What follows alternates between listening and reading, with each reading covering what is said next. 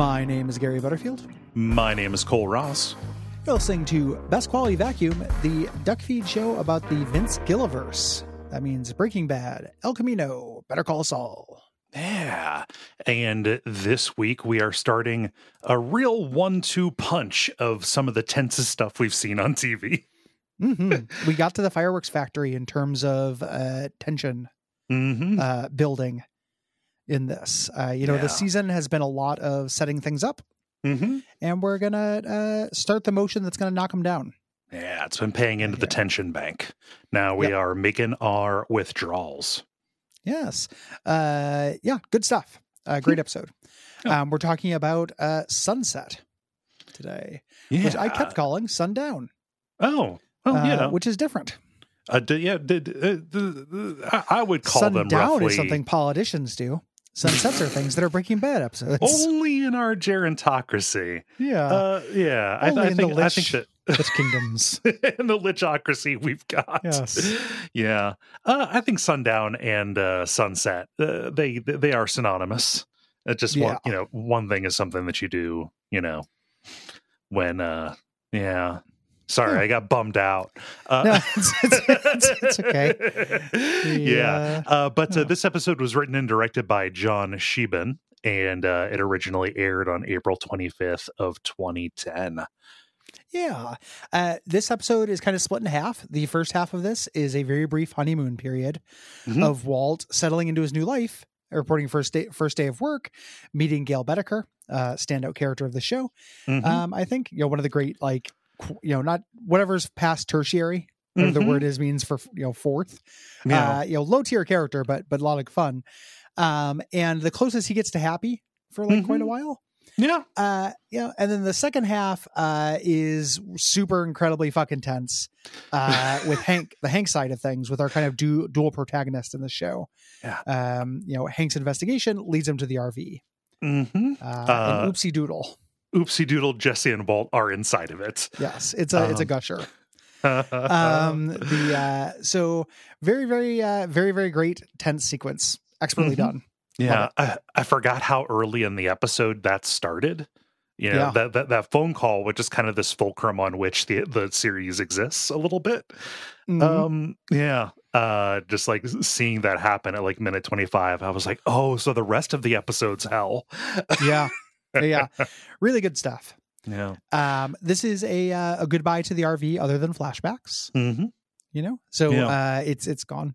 Learned in the commentary that they didn't actually get rid of or destroy the RV. And Vince Gilligan jokes. He says so good news for the Smithsonian.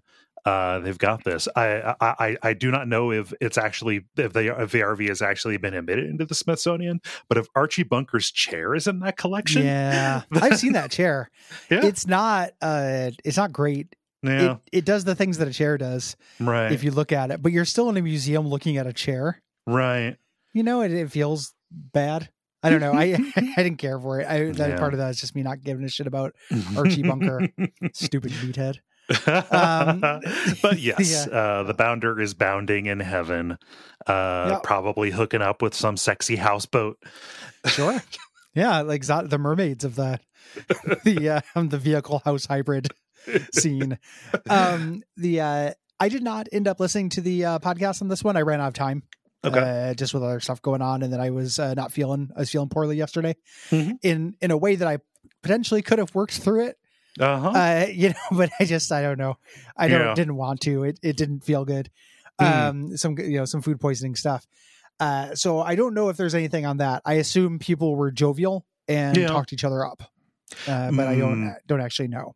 Taken as read. The commentary is interesting because we have Dean Norris on there, which is always good. Dean Norris on the commentaries, or at least on this one, I really appreciate his presence, not just because he's good old sex gifts, but because he kind of tries to turn it into a podcast a little bit. Yeah. He just during the scenes with the cousins, he is very much asking Vince Gilligan, hey, what was your thought process on this? Because these are cartoon characters. This is basically magic. They are magical. magical angel assassins for some reason. And Vince is like, oh, well, sometimes, when you're in the writer's room, it's about thinking about stuff you haven't done, and just kind of being like weirdly evasive about it in a way that if you read it straight, it feels a little bit like Vince Gilligan and the writing team do everything by accident. Yeah. Well, they do a lot of things by accident. Yes. Big, Breaking Bad in the news, which doesn't often happen. He did a new interview, so every individual point he makes in it has to be a separate story now. Okay. And one of them is about the finale of the series. Mm-hmm. This series with the machine gun, the machine gun device and everything. And that is a criticized part of the show. I don't know if I realized that, but people don't like that thing. Yeah. And they were talking about how they wrote themselves into a corner because in the beginning they had him buy a machine gun. So they had to have him do something with it, but they didn't know at the time they had him buy it. Right. So they do things on accident.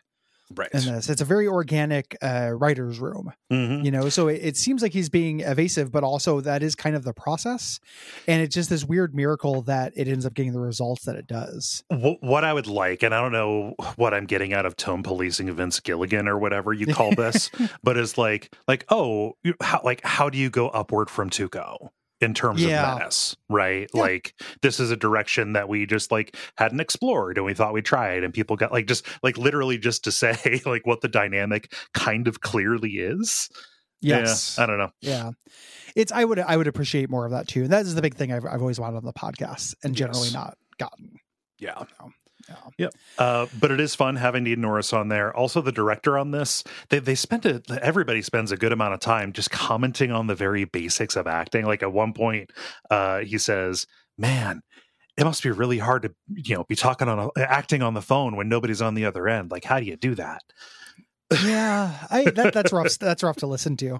I admire acting. I think, and specifically this episode, I think the performances are great. Oh yeah, fantastic. Better than this is a standout episode for performances. I think specifically with Bryan Cranston, who does a really, really good job in several of the scenes I want to point out. But at the same time, pretending to have a conversation is not the most impressive feat of acting I've ever seen in my life. So not tons of extra back matter insight. I apologize to everybody for not listening to the podcast. If there was some kind of bomb in that, I'll probably listen to it anyway, just for fun before we record the next episode, and I will backport any details. And let's get into it with one of the more cartoonish things. This is when I've been criticizing the cousins. This is the kind of thing that doesn't feel like they would do it. No, to me, no. Here it's like a badass scene, but this is something from a Quentin Tarantino or like a Robert Rodriguez movie. Not something that happens in the somewhat grounded world of Breaking Bad. Yeah, relatively more grounded than a Robert Rodriguez kind of thing. Yeah, there are so few Spy Kids and nary Lava Girl to be found in this. So we start out with this Homeland Security agent on the border. And he gets a well-being check for a woman whose neighbors or her daughter is worried about her. She hasn't been in touch. Yeah. This is a real ass thing. This is a well-being check. This happens out in the boonies. Yeah. And this is the house from the season premiere. So I don't think it is, because this, why would they go back across the border? I meant to cut out this note. Actually, I don't. Yeah. We don't. Yeah, it's not the house from where they traded the car. Right. For clothes. Yeah. This could be the lady who had the wheelchair accessible van. Maybe. Any of the number of just bodies they've killed for some reason. Yeah. They're squatting out in the middle of nowhere in a conspicuous way. Right. What confused me about this was that the Heisenberg drawing is shown. Yeah, which they definitely left. Yeah, but then we saw them leave it at the shrine. Did they make a new one? They just keep making them. It's if they say if you make 1,000 of them, your wish is granted. You're describing them like they're Lisa Trevor. They are Lisa Trevor in this.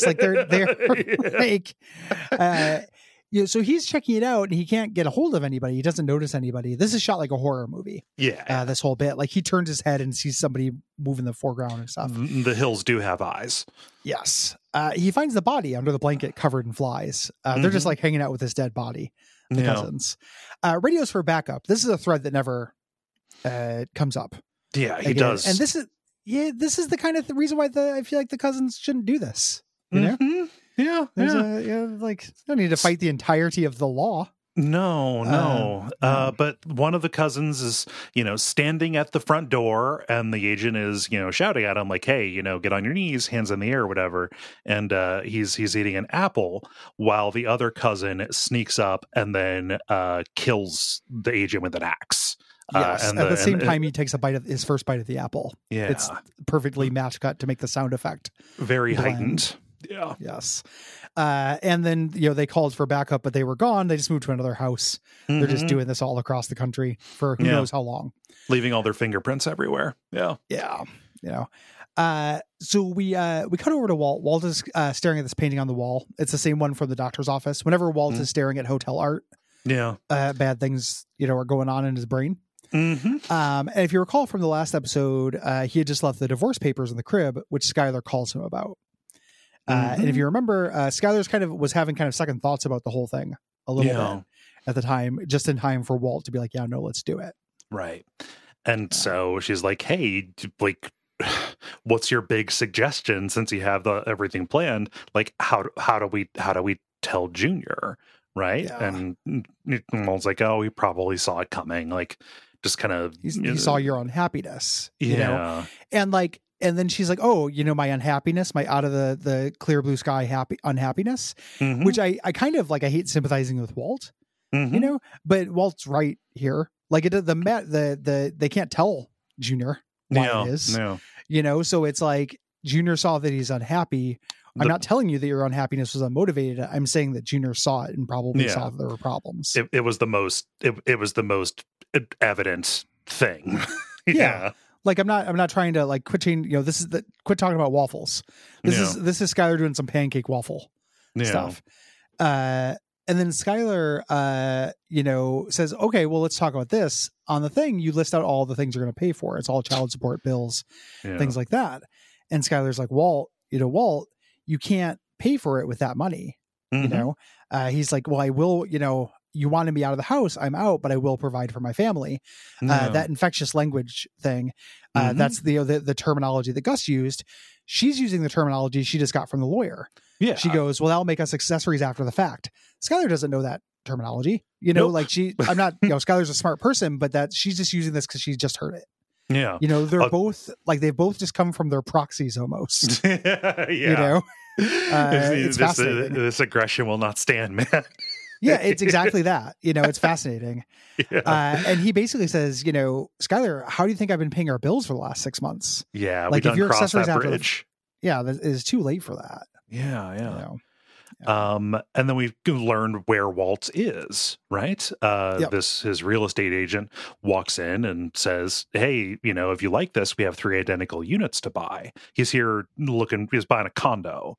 Is what it is. Again, trying to establish his new life. And Walt does this little power play. Says, "Oh, I like this one." I'm like, "Oh, this is the model unit." No, I'll just buy this one. This will be fine. Yeah. And dipping into Heisenberg a little bit when the guy hesitates. Name one thing in this world that is not negotiable. Yeah, it's he's big time in him.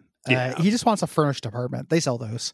Yes, you don't have to big time somebody to get their model. You can get a furnished place. So we show Gus working at Los Pollos, talk to his manager, one of the low-key reoccurring characters in this. And the cousins walk in and sit at a booth to mad dog him. They're going to keep doing it and just stare at him. It's so weird that they sit on the same side of the booth. They're in love. Me and Liv will do that if it's one of those horrible hybrids that's like half of it's a booth and half of it's chairs. Yeah. I just much prefer a booth. I do not look sideways at a couple sitting on the same side of the booth. You want to be close, right? Yeah, they're not snuggling. If it's identical twins, they're just passing little pictures of Heisenberg back and forth under the table. So we cut over to a welcome return of Skinny Pete and Badger, looking at a piece of Jesse's meth. Yeah, gigantic crystal of this thing. They're admiring it. And if it were any bigger, it'd be a Jolly Rancher, according to Skinny Pete. Yeah. And he welcomes them to try it, right? And they, being good friends, right? They're like, well, is that cool, Yeah, you're in Like, recovery. They don't want to endanger his recovery. Yeah. He's like, no, try it. And Badger does it, and gets up and starts doing a little river dance for this, scuffing up the floor. Yeah. And he says it's like somebody scooped his brain out and boiled it in God, what is the thing he says? It's in like formaldehyde or something like that, like something awful. Yeah. Like every time somebody describes meth in this thing, the white hot action daggers going through your head and your brain being boiled in like acetone. I would like to spend money on this, please. Yeah, awful. awful. And then Jesse said, he's going to take more. He's like, no, I think you've had enough. Let's talk business. He wants to get back in the game. Yeah. And the mood turns. They don't want to do this because Combo just recently passed. Yeah. Like, this is what got them in trouble the first time. Skinny Pete even asked, like, so this isn't just recreational, Yeah. And it's like Jesse says, "Oh, we won't get greedy. We'll sell smart. We'll sell safe." He knows that he is in direct competition with Fring. Yeah, yeah. He may not be specifically expanding into his territory. Yeah, but this is him power playing. Again, proxy wars, right? Going in here, he recruits him. Skinny Pete's going to go buy stuff, and Badger has to go have Clovis fix up the RV. People get pulled over for taillights and all the time. Not us. He says it's really great. And then, he says specifically install an ignition buzzer. Right. So they won't get 3 days out. They get up to leave and we cut over to Hank, who's been staking them out. Yes. And that's great. Again, he's putting together the pieces. I love a dual protagonist. Like, obviously we don't want anyone to get caught, but we also love seeing Hank do detective shit. The game of cat and also cat. Yeah. And we like both cats. Yeah. I love that feeling. Brandon Mayhew, I know you. Small world, old Kirky. Just these familiar names and faces, people who mysteriously have gotten out of every bit of trouble Hank has tried to put them in, suddenly showing up together. Yeah. Walt gets ready for work. Very serious, makes himself lunch, cuts off the crust on his sandwich like a maniac, gets dressed, and drives Junior to school. And he's talking it over with Junior, talking through the divorce. Yes. Here. I like this scene as well. There's some good, I like genuine Walt. Yes. In a general sense, when it pops up, like Walt's a monster, but I like seeing his humanity. Yeah. And he's like, you're going to see a lot more of me from now on. I'm going to give you a ride every day. And Junior's like, oh, I don't get a say in that either. Like I have to go stop going to Lewis because you feel guilty. And he goes, I do feel guilty, but I am who I am. Like, this is how it is. Like, I like this man-to-man conversation, and him admitting like, you got me. Like, I do feel guilty. That is why I'm doing this. Yeah. But he's feeling good, and he says like, call me crazy. I'm starting to get a real good feeling about the future. He doesn't really have a reason to believe that anything is wrong at this point. So this is genuine, Yeah. So Gus also goes to work, comes in after the breakfast shift, and who is there but the cousins again. I love the manager, like speaking without moving her mouth, like they're back again. Yeah, well, it's so well observed. Like you work in this kind of place and you get weirdos. And she has no idea the danger that she's in. It's also, this is backporting from Better Call Saul, but think back to when Hector squatted in the thing. Like, he's been in this kind of scenario before, and it's ended really badly with a with a different manager that he's had to walk through this. Like this is not new to Gus, even though they didn't know this at the time they were writing it, but we can pretend. And Gus is why they're not doing anything wrong, which makes him the most progressive fast food owner in the world, for not kicking out people for not ordering. Effectively, it makes him that he doesn't want them to call the police because that would get him killed. And also, if one of his managers went over there and talked to them, that would get them killed. These people kill. The cousins just kill for like no reason at all. They're again dumb cartoons. Walt gets to his first day at work, and we meet Gail Bedecker, his new lab assistant. And this is a great performance. I love Gail. Gail is so good in how, man, just such a fucking dork. He's a real dork. This is David Costabile. who I know from Flight of the Conchords. Yes. Absolute standout as Doug in Flight of the Conchords. Scene stealing like 2 lines, but so funny. Manager of the newspaper in The Wire. Yes. Yeah. Gotten a bunch of bit parts, but always a joy when he shows up. And he's treating both of them are like playing pretend, like this is just the job. I love it so much. Like he brings his resume. I'm sure you'd like to review that, and they're hitting it off. Like it's so cute. This is such a cute romance. It does feel like they might kiss. It's real weird. I never see that kind of shit, and I'm just like, oh, these guys have chemistry. Yeah. That's magic, baby.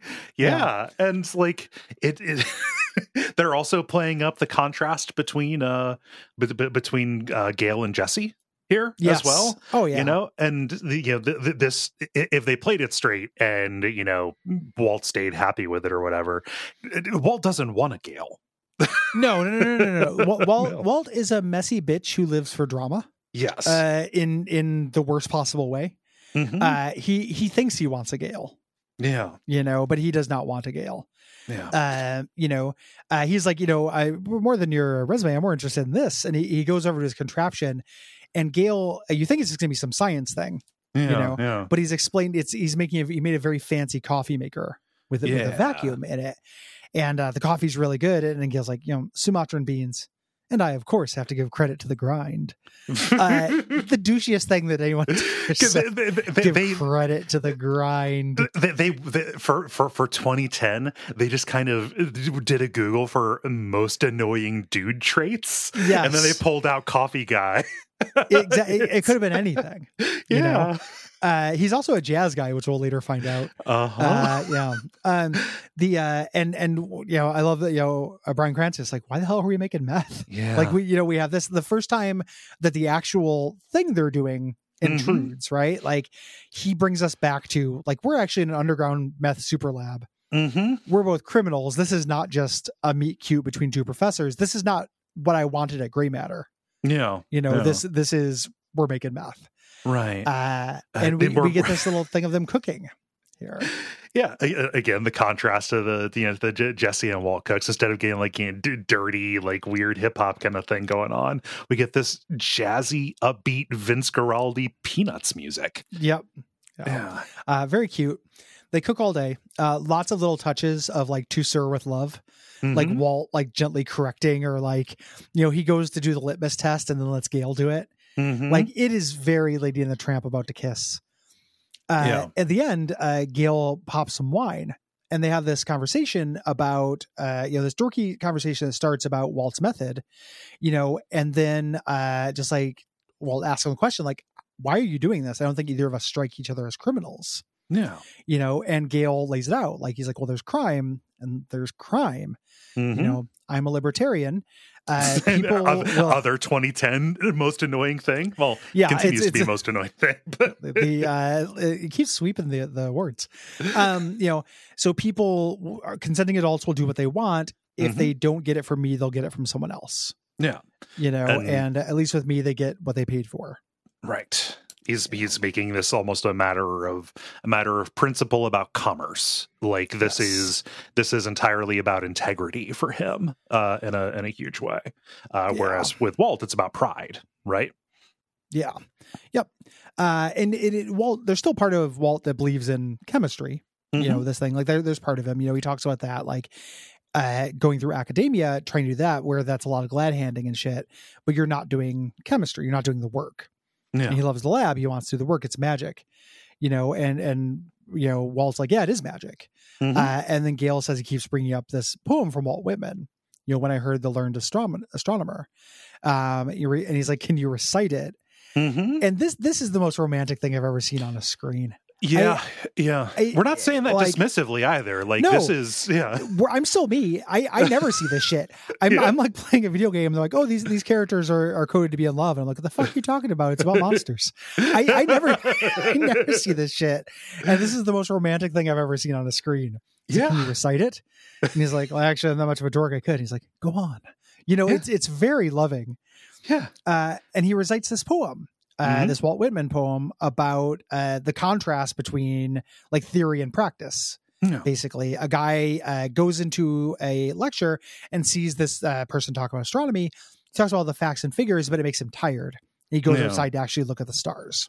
Yes, And the delivery on this, David Costabile, apparently they did a bunch of versions of it, but what they landed on is something that sells Gale as just completely, sincerely, just full of wonder about this stuff. Like, he is the most earnest that a person has ever been. Everything about him is fully on the surface here. Yep. He was like, yes, I am a nerd. And it's great. Like, he's also kind of a cartoon, but he's a pretty believable cartoon. And I love we don't get very much, but the very small amount of insight we get about Gus, like meeting him and kind of grooming him prior to this. Yeah. Again, in Better Call Saul, he doesn't have a bigger part than that, but I like that idea a lot. Yeah. He's too good for this show for various corrected and weighted versions of the word good. Yes.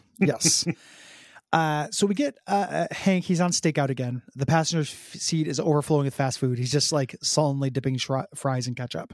Back in the day, I was like, oh, he's gonna have a heart attack. That's what they're aiming toward. No, this is just showing like slovenliness. This is being completely absorbed. There's two things that they TV uses to code like heart attacks and stuff or depression, and it's fast food or watching TV. Yes, both things that are fine in moderation. Right. But if they ever show somebody doing one of those things, it's a flag. Like, watch out. They're going down. I found this out. I was talking to Jeremy, and I didn't realize that Hank is supposed to be, I think, 41 in this. I hate being older than Hank. That feels real weird. It doesn't feel right. Well, I mean, it's just a different version of the eternal problem. I hit the Homer Simpson age this year. The Simpson age is hard too. Yeah. I mean, it's hard. I don't have any feeling about it, but yeah, well, it just means it's where you're just like this character you've always seen as older than yourself. It's a weird marker of time.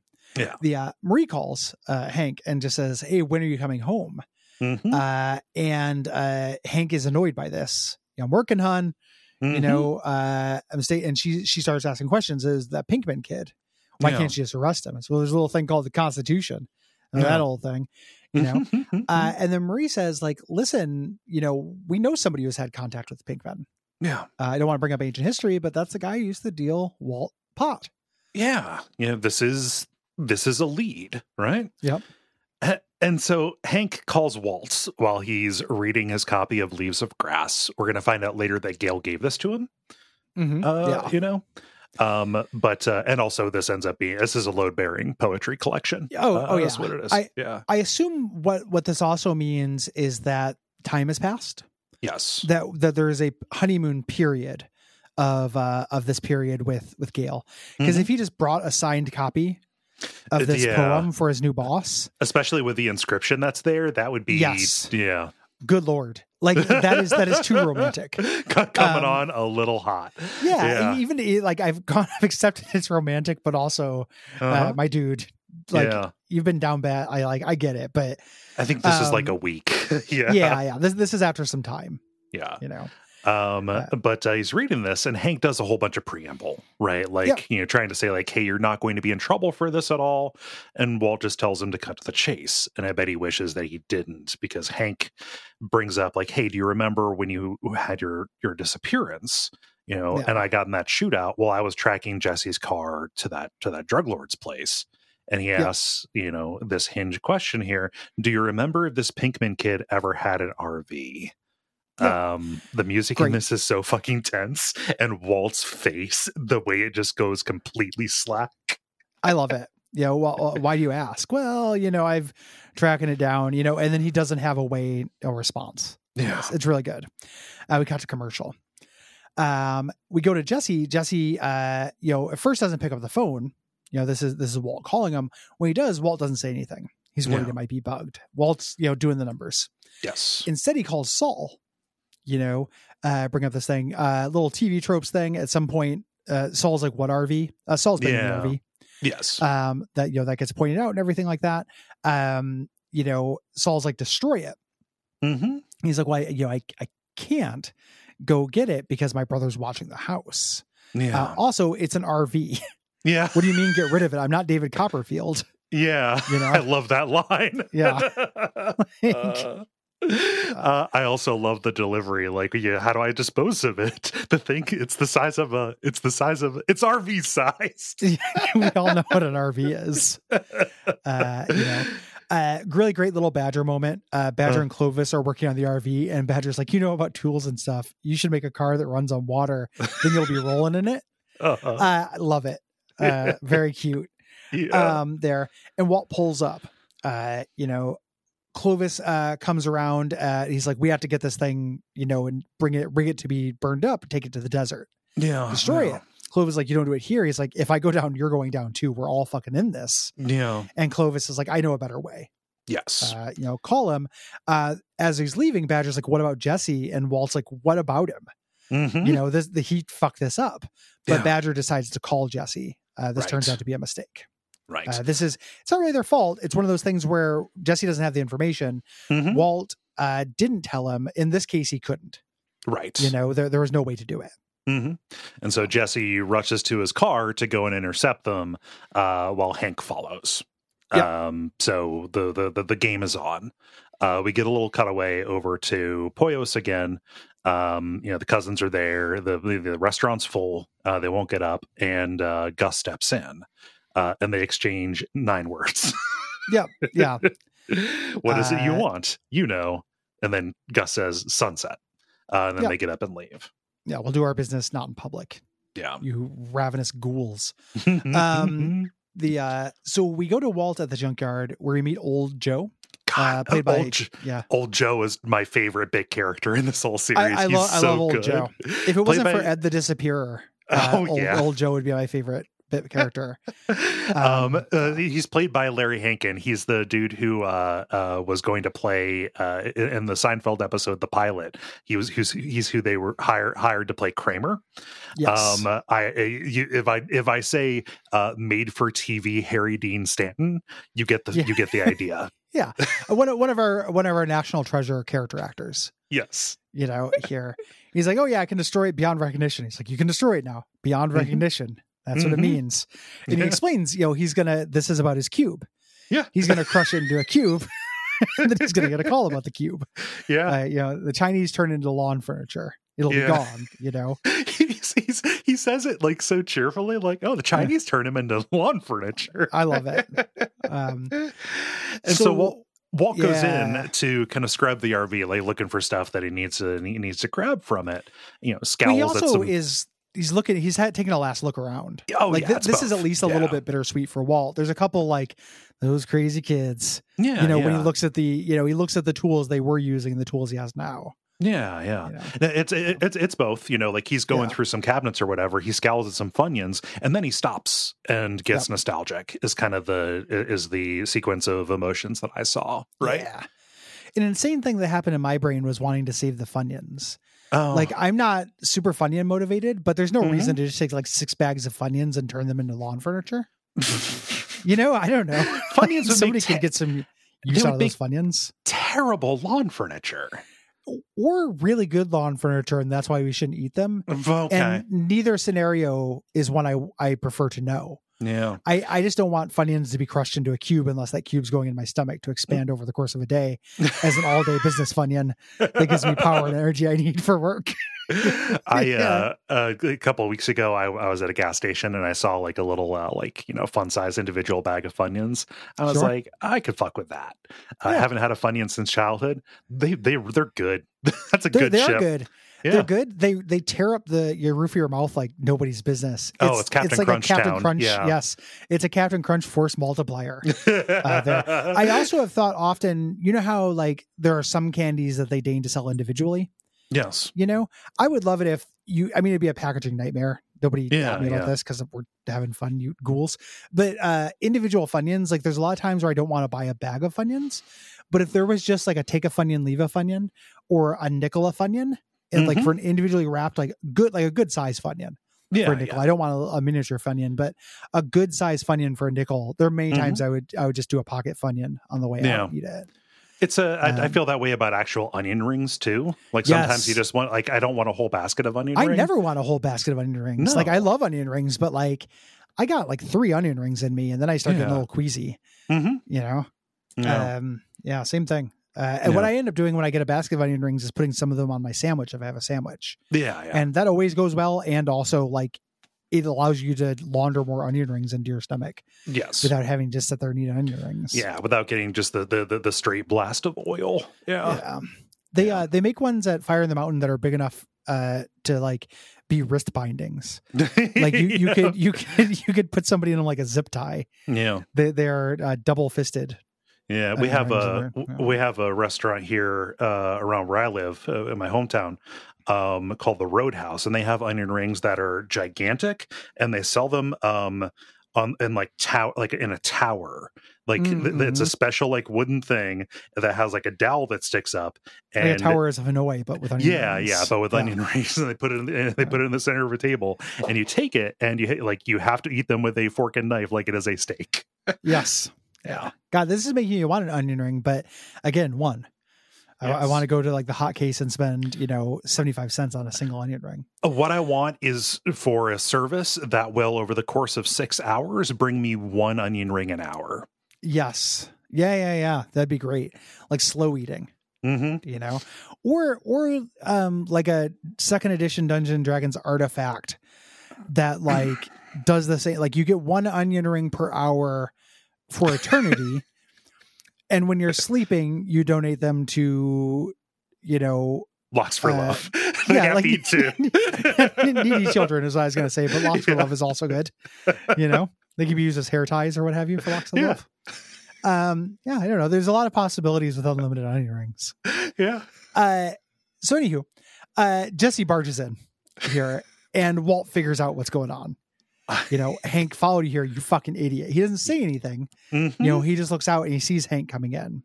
Yeah. Driving in. Closes the windshield curtain, and they're in lockdown, right? And this is the most trapped he's ever been. There's really no way out of this. Oh, yeah. Beautiful, dramatic situation. Yeah.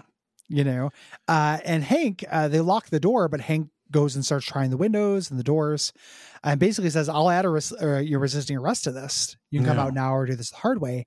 And he grabs a tire iron and he's going to wedge the door open, but then old Joe walks up. Yeah. And I love this. Old Joe, fucking hero of this. We got 2 libertarian heroes in this. Weird, right? Yeah. Old Joe comes up and, says like, hey, this is my property. You're going to need a warrant for this. And then they get into like this ontological argument about whether or not an RV counts as a home or a vehicle for search and seizure law. Love it. Yeah. He's like, I got probable cause. He's like, well, did you see it coming here? You don't know if it runs. Yeah. This is a domicile. Seems to me you're fishing, and that won't hold up in a court of law. Weirdly, he's doing Hank a favor. Yeah. Because if Hank had just got in there, like, he's probably right. That probably wouldn't hold up here. Hank rips the tape off the bullet holes. He's like, what? There's probable cause for you. And then Walt notices, we see like there's a good note you have here. The sun goes through. Yeah. And like 3 little dots on his chest. It looks like the radiation. Yeah. It's a good bowl. And Walt says, Jesse, like, say, how do you know there were bullet holes there before you took the tape? It's just a wonderful little bit of insight. Yeah. This is what I want Ace Attorney games to be. Yep. Basically, instead of what they are, this is what I want. Yeah. That's the kind of questions I want to ask. Old Joe's like, that's a good point. I love it. The way he just rolls with it is like, yeah, no, how did you know? Also, someone's in there. Weird. Yeah, the RV made a good point. It's great. One of my favorite bits of acting in this, Walt is feeding Jesse lines. He says, this is my own private domicile and I won't be harassed. And Jesse says it, and he adds bitch at the end because he's Jesse. And the look on Walt's face, I was just like, you had to do it. It's really good. Just like, yeah. And so Hank knows, like, okay, I can go get I can get a warrant. Like, we can make this happen. Right. And also he's not going to go anywhere. Like, he's going to go back and he's going to camp out. There's nothing, it's still cornered. Right. Yeah. And so he goes to make his call. and it's time to figure out what to do. Walt and Jesse are, Jesse's like, hey, do we ram him? Like, what's going on? They said in the commentary, like the ideas that they're throwing out are things that in the writer's room, like, oh, we wrote ourselves into this corner. How do we get out? Right. It's also what you would do in Grand Theft Auto. Yes. Because you shoot me, tell me you got something. And I love, again, the acting. Walt's, Bryan Cranston, his face, he's like, yeah, I got something. Yeah. Like this is a huge moral crime he's doing. Yeah. This fucking sucks. It's weird to say this about somebody who has killed people, but this is up there in terms of downright personal emotional violence to somebody he loves. The people he's murdered before are not people he cares about. Right. This is a much more personal crime. This is bad enough that later on in the series, when Hank figures out what's going on, he even brings this up. He still remembers this. Yeah. Anybody would. Yeah. This is, this causes a huge downfall. That we can see the immediate reaction to this. Yeah. We don't see what I love how this is revealed as well. Walt calls him. He's like, hey, it's me. We need your help. We don't know exactly what he does. If he had laid out the plan, it'd suck. We have to kind of figure it out as this happens. Hank gets a call from a woman who says she's with the police. That Marie was in an accident and is being choppered to a hospital. Yeah. We don't have current information on her condition, but you should get there right away.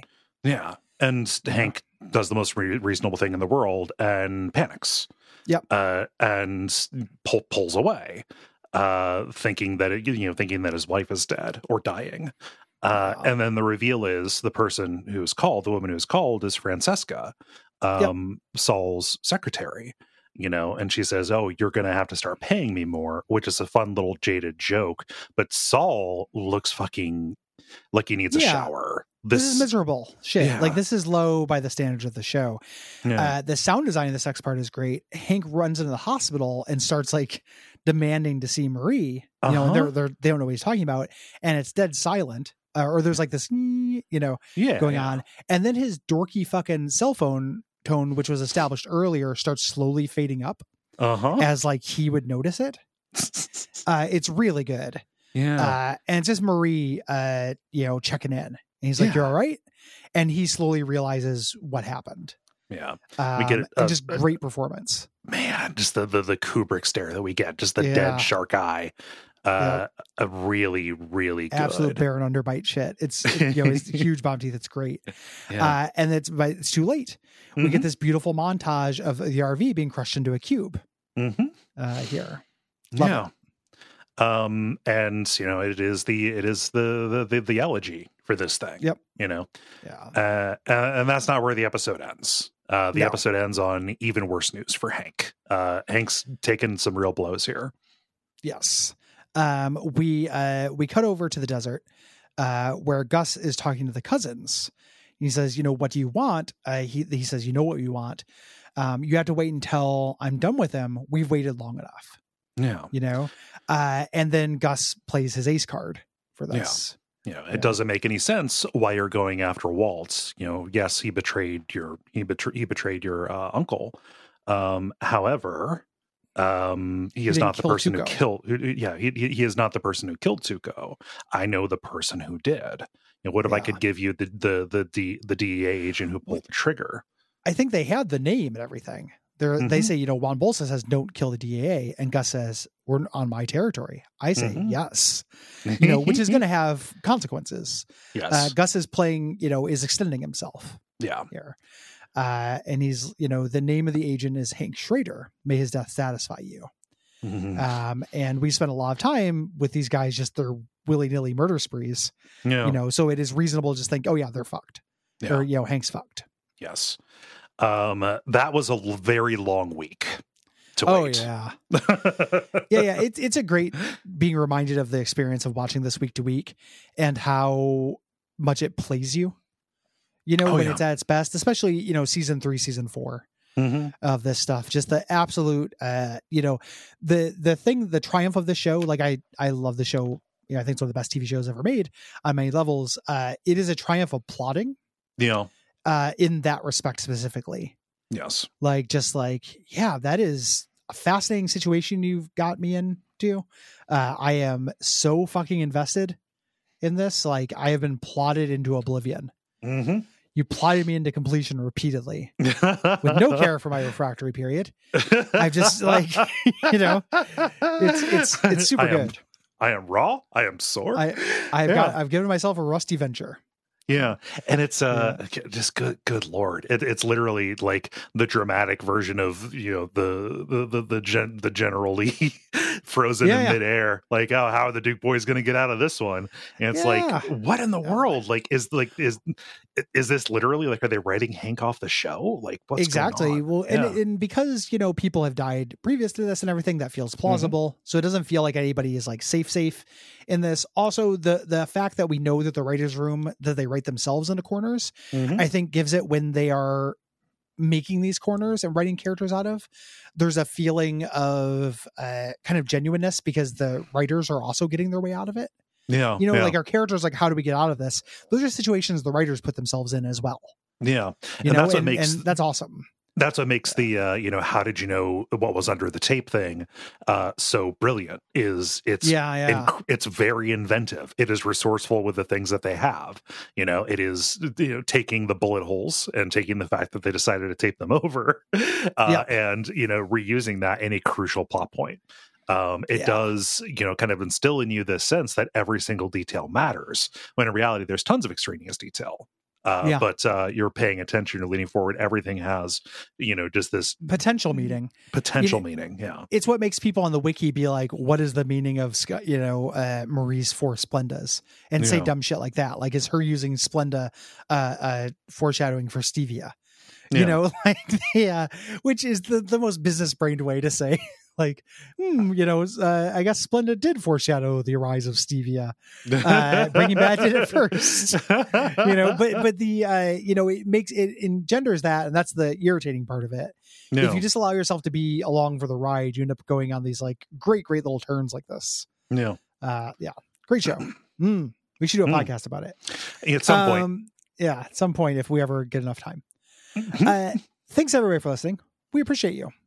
We do. If you like the show, you can support us by going to patreon.com/duckfeedtv and kick us a few bucks a month and get tons of bonus content in return. Yeah. You can leave us ratings, reviews on Apple Podcasts, Podcast Addict. We really appreciate that. Thank you for bearing. We're recording this, you know, during the break, but we're not releasing until after the strikes are over. So thank you for bearing with us during that. Solidarity is important. It is. Yeah. And big thanks to Gwen, our producer, who edits our shows and composed the theme song. Yeah. Thank you, Gwen. Yeah. I think that's all I got. Yeah. So until next time, you know, just take the good parts of libertarianism. Yeah. Civil libertarianism is fine. Yeah. Don't let cops search you. That part's good. Making meth's bad. Yes. You know, be an old Joe, not a Gale.